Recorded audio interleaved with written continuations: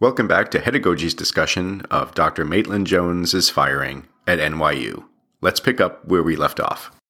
And so clearly, Jones himself is frustrated at the student engagement, and he sees that there are, and I think can document, in fact, that there are opportunities available to students of which the students certainly were not taking advantage. And have we not all seen this to some degree in at least some students who do not help themselves? We have class, but they don't come to class. There are online lectures, and they don't watch the online lectures. There are office hours, and they don't attend office hours. And then they become frustrated that they are not doing well enough in our courses. At which point, don't we want to say to them, no shit, what did you expect to happen? As you'll see, this matter of coming to class and attending lectures is not as clear-cut as it might seem right now, but I'd be remiss if I did not note Dr. Jones's frustration with it. So that concludes my little part initially on Dr. Jones himself. Now let's take a look at the students. As we look at the students, let's first remember very explicitly, very clearly, the students did not ask for Dr. Jones to be fired. That was the decision made by the administration, and I will speak to that in just a few minutes. What the students asked for was for a fairer class in their estimation of what that should be, and perhaps some better teaching from Dr. Jones. But they did not ask that he be terminated. And I think that speaks to the character of the students. I think it also speaks to their desire, at least to some measure, to want to be successful in organic chemistry. Also, as for students, the article in the Princetonian interviewed some of his former students. Some of those from the earlier days back at Princeton had some very positive things to say, and of course I don't know what kind of sample bias we have here, but nevertheless, one student, Dr. Evan Tobin from the class of '88, described Jones as, quote, an unbelievable lecturer, and said his class was, quote, really hard and it was really great. And another student, Stephanie Morris, also of '88, said, quote, he was a purist. This is a subject that he devoted his life to, and he had the bar very high, and he expected people to meet it. So some students, especially those of earlier days, liked Jones while at the same time still finding him to be exceptionally challenging.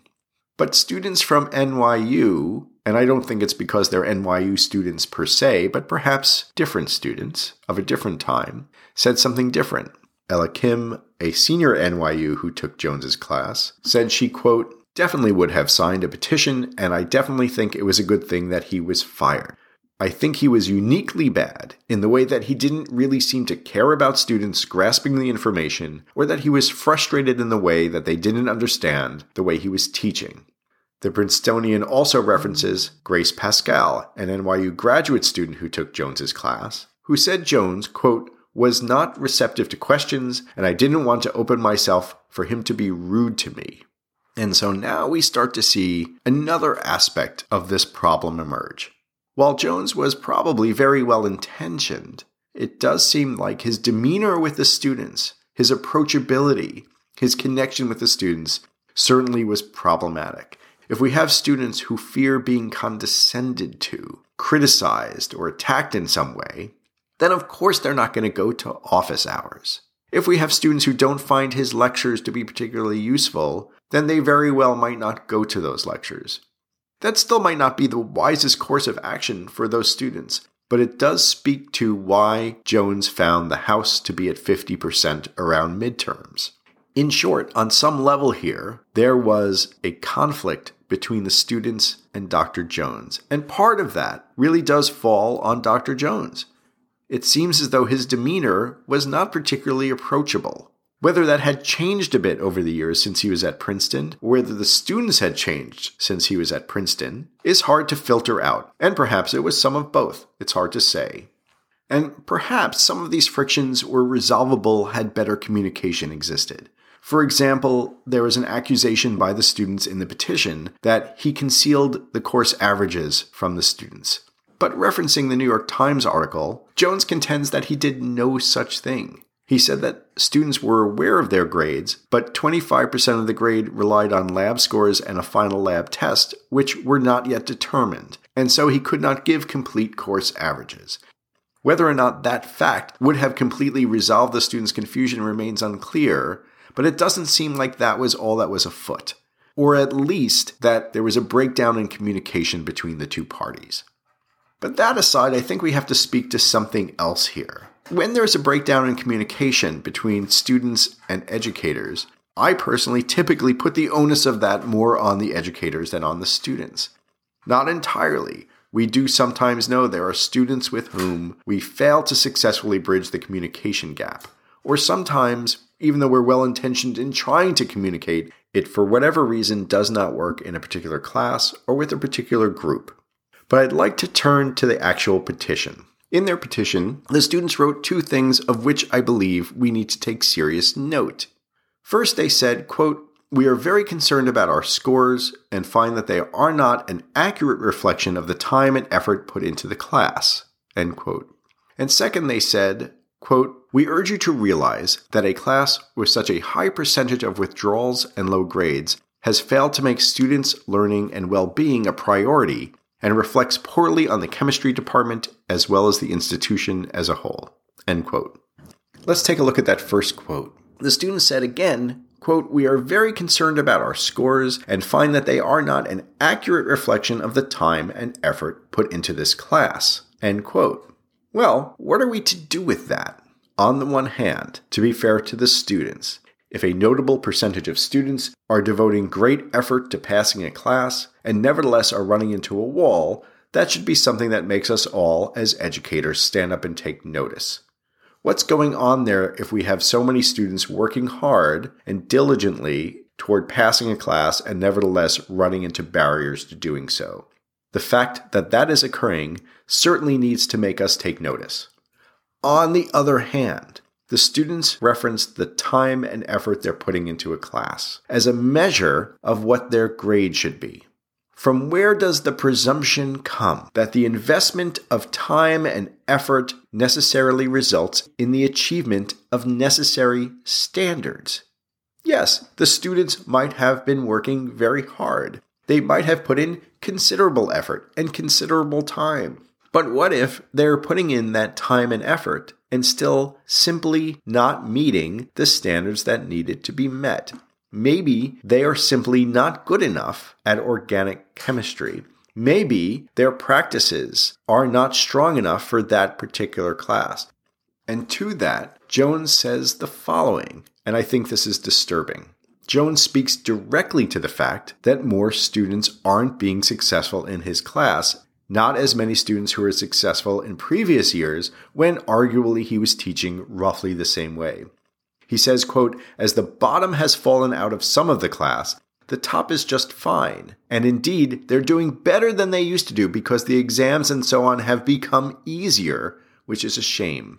But I have to admit there's been a certain amount of dumbing down, if you want to use the stock phrase, in my class. And the kids who used to get a 90, which is a very, very strong grade, are now getting 100. I worry that we're not serving the top 10 or 20% very well. They shouldn't be getting 100. They should be getting a 92, and then looking at what those 8 missing points were and learning from that. And they're completely capable of doing that." And so while the students are complaining about their time and effort not yielding the grades that they desired, we have Jones speaking very frankly to the class that at least to some degree, he's already dumbed his class down from previous incarnations of it. And that dumbing down may have come from some pressure to do so.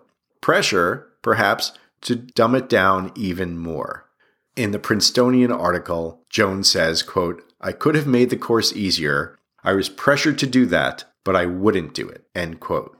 And so, even though maybe he succumbed to that pressure to a certain degree, on the whole, what we see is Dr. Jones trying to hold the line of standards, at least insofar as he saw them.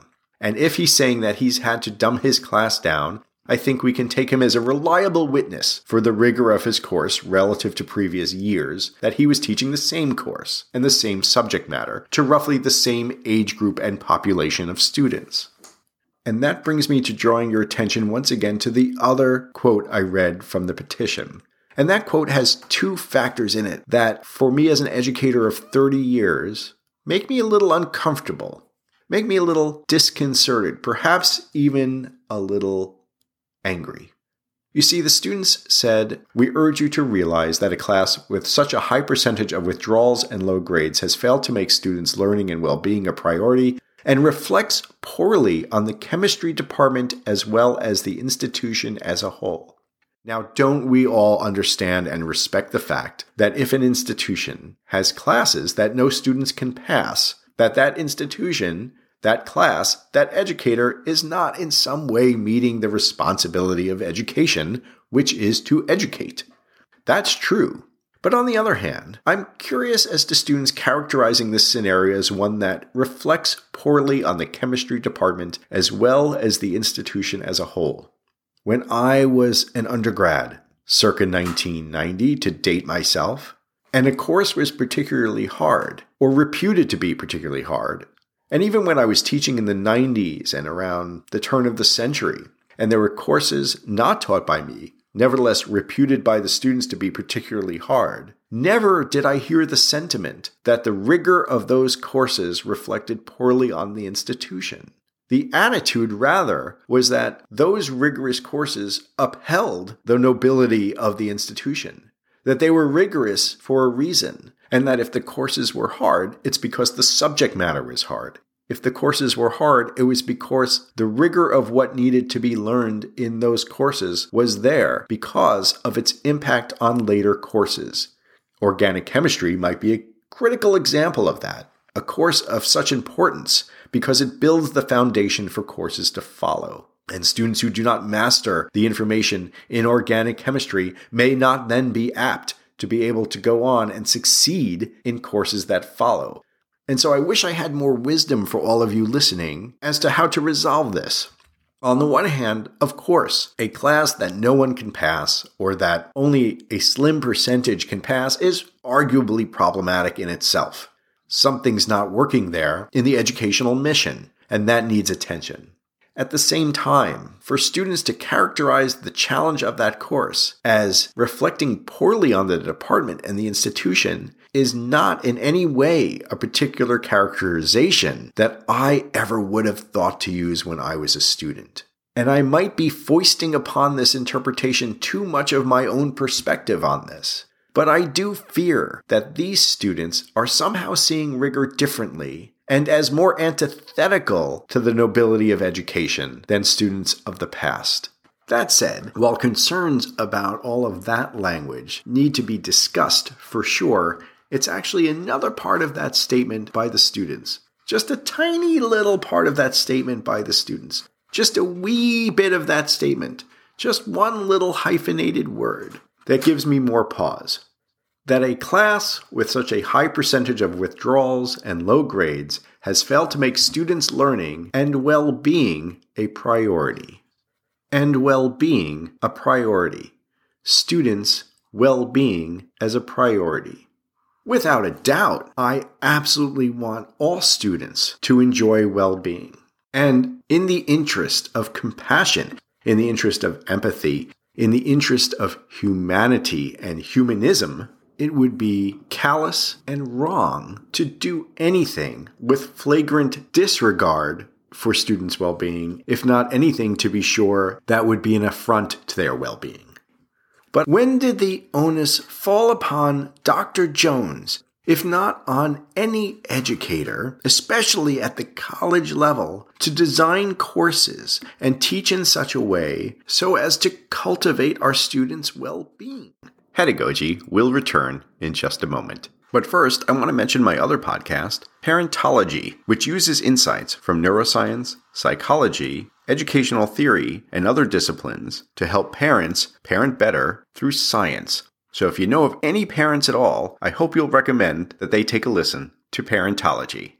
More importantly, if you or anyone you know has kids, grandkids, nieces, nephews, or godchildren, please visit the Critical Thinking Institute, which you'll find at thectinstitute.com, the home of Brighter Minds, Better Futures. It's the first program I've ever designed specifically for young people and families. It's born of over 30 years' research into peer-reviewed material from multiple disciplines.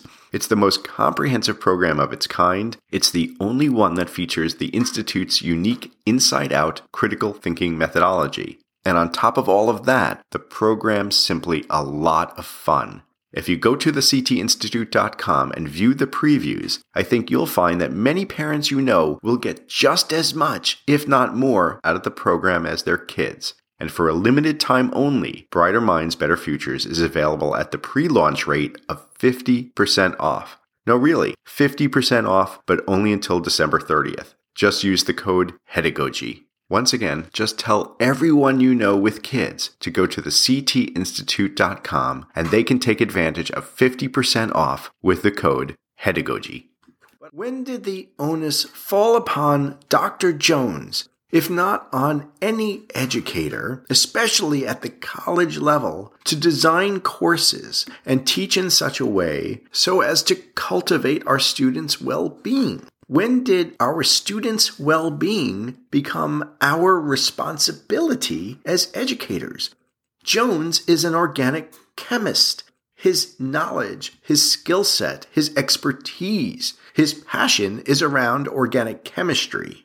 His value to the students and to the institution and to our society is in his capacity to educate about organic chemistry so as to be able to produce more organic chemists who can go on into society to do the things that we very much need organic chemists to be able to do, as well as all the fields from which organic chemistry might be a wellspring. Neither Jones nor most educators overall, with perhaps some exceptions being for those at the more developmental stages of kindergarten and grammar school and so forth, are trained or even qualified to cultivate well-being. It's not their expertise, and it shouldn't be their mission. And it shouldn't be the mission of an organic chemistry class to cultivate well-being, to prioritize well-being. Again, it shouldn't be an affront to well-being. We don't want to attack students. We don't want to antagonize their well-being in any way. I'm not suggesting that. But I'll be damned if I'm going to think that we should be constructing courses so as to prioritize well-being. We should be constructing courses to prioritize education. And lest you think that I am some sort of monster here, I am very concerned about students' well-being. What decent human being would I be were I not? And should there be facilities on campuses with experts in doing so to help ensure a student's well-being? Of course. Should the well-being of students be part of the mission of a university? Of course. Should they have resources to help them with the stress, with the challenges, with the rigor, with the emotions, with the psychological struggles that come with engaging challenging, hard, rigorous educational courses like organic chemistry? Absolutely they should. They should have access to training and study skills and resources and tutoring and psychological help, emotional support, whatever they need, of course, to be successful overall as a human being. We want students to exit not just knowledgeable in a given subject matter. We don't want students who just know things about organic chemistry. We want fully functional, nay, highly functional human beings who are well, who can go on to meet the challenges in life and accomplish things with the knowledge that they have, and be happy. But is it Dr. Jones's responsibility to have prioritized his students' well-being? No, I don't think it is. I don't think there's a strong argument for that. And then here's the point, which is that if Dr. Jones has been teaching in the same way for his career, and if he confesses to having dumbed his class down to any degree, and if in doing so the students now are still complaining, if they are upset, if they feel as though the rigorous course is reflecting poorly on the chemistry department and the institution, and if they feel as though their time and effort is the critical factor rather than achievement, and if they feel as though the course is not properly prioritizing their well-being, then, while it must be reiterated that Jones clearly is not connecting well with students anymore, some of this onus for the perception of Jones as a poor educator is certainly falling upon the students themselves. However, I want to be careful not to point a finger solely at the students, not to point the finger solely at Jones. Rather, I think this is just a very complicated situation. But I do think at the same time that Jones's students of today are revealing themselves to be quite different than Jones's students of the past. And so what do we do with that? Well, let's look at what NYU has done with that, because that is the third major lens through which we have to view this, and I think that's going to reveal something as well. To do so, I want to point to NYU spokesperson John Beckman, who said that NYU's decision not to renew Jones's contract emerged from, quote, a very high rate of student withdrawals, end quote, as well as, quote, multiple student complaints about his dismissiveness, unresponsiveness, condescension, and opacity about grading, end quote. I've already addressed some of those concerns by the students and noted, I think, why some of them, at least, are a little misguided, and some of them, to be fair, certainly have some merit. And I will note again that the students did not ask for Dr. Jones to be terminated, even though that was NYU's rather quick decision. But it's this next statement by Beckman that I think is problematic. Quote, in short, Jones was hired to teach, and he wasn't successful, end quote. Now, to what extent can we really say that it was Jones who wasn't successful? He has a 60% rate of B's and A's in his class. Only a handful of students actually earned F's, and they were later able to withdraw. And so can it be said that he was hired to teach and wasn't successful in such a simplistic and stark manner? No, I don't think that's fair. I also wouldn't characterize his teaching as rousingly successful either, but I don't think Beckman's description of it does justice to it. Worse, however, are the words of Mark A. Walters, Director of Undergraduate Studies in the Chemistry Department at NYU, who, in an email to Dr. Jones summing up the situation about his firing, said that the plan going forward would be to, quote, extend a gentle but firm hand to the students and those who pay the tuition bills. Again, that's a gentle but firm hand to the students and those who pay the tuition bills. And at the risk of pointing all too simplistically to some kind of smoking gun, well, maybe there's a gun and it's smoking. If we're looking for the crux of the reason Jones was let go, not the root of it, but the crux of it, I'll get to the root in a minute, then I think we found it. Jones notes that he would have preferred that the administration brought the students and him together so that they could have tried to work out the differences in the spirit of education, in the spirit of what good intellectual people should do when there is a problem, which is engage in discourse and try to resolve it.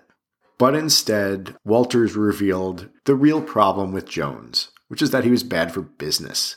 And I want to temper that comment, which seems pretty strong, by saying that there are simply professors who are not going to serve the best interest of the university. Professors who might just be bad educators, professors who might be problematic in other ways, and a university cannot in any way be oblivious to those kind of factors. But is Jones really that educator who's such a threat to the institution? A prestigious, once acclaimed educator who may have not recognized the sands shifting beneath him quite enough, but who nevertheless was quite the expert, and it seems quite well-intentioned in wanting to teach organic chemistry. In the words of, and I'm going to mess this up, so please forgive me, Parimjit Arora, a chemistry professor who worked with Jones, quote, the deans are obviously going for some bottom line, and they want happy students who are saying great things about the university, so more people apply, and the U.S. News rankings keep going higher, end quote. And so while the caliber of Jones's teaching relative to the nature of the students is probably a little murky, and maybe there's some fault on both ends there, I think perhaps a little more on the students than on Jones, but it's very hard to tell. NYU's move here is much clearer. An institution that wants good rankings and lots of applicants and happy parents, perhaps more than it truly wants rigorous courses in organic chemistry. As Jones said, I could have made the course easier. I was pressured to do that, but I wouldn't do it. And this, it seems, is the repercussion, if not the punishment. But while that might be the crux of the matter, as I said, it's not the root. And the root of the matter brings me back to Demolition Man. I don't know if you guys know it, but you're out of toilet paper. Hey, did you say toilet paper? Oh, they used handfuls of wadded paper back in the 20s. I'm happy that you're happy, but the place where you're supposed to have the toilet paper, you got this little shelf with 3 seashells on it. He doesn't know how to use the 3 seashells. I can see how that could be confusing. I don't believe it. Jones, it seems, is a bit of a time traveler. Academia, it seems, was his time machine. When he started teaching, he wiped his ass with toilet paper. And after a prestigious career, somehow woke up again to find that he didn't know how to use the seashells, and he was laughed at and mocked. And he became a point of ridicule, if not now by NYU at least, condemnation. Well, I don't know what to say to all of that exactly, and I must hasten to say that Demolition Man is a pretty crappy metaphor for anything. That said, I will end on this. In the clip you're about to hear, which immediately follows the one I played, Stallone discovers not just that everything he says is monitored, but that cursing is in fact a penalizable offense. And it's penalized such that a machine prints out a paper ticket for every curse word that he utters. Well, this is how he handles that situation. And I'll leave you, my good listeners in Hedagogy Nation, to draw whatever conclusions you will. Is that you, Spartan? No, my God. I remember when you were a snot-nosed rookie pilot. They finally grounded me. Shit. You're a damn good flyer. You are fined 2 credits for a violation of the verbal morality statute. I'll be right back. They seem to be friends, yet he speaks to him in the most profane manner. Well, if you had read my study, you would know that this is how insecure heterosexual males used to bond. I knew that. Thanks a lot, you shit. You are fined. You are fined 5 credits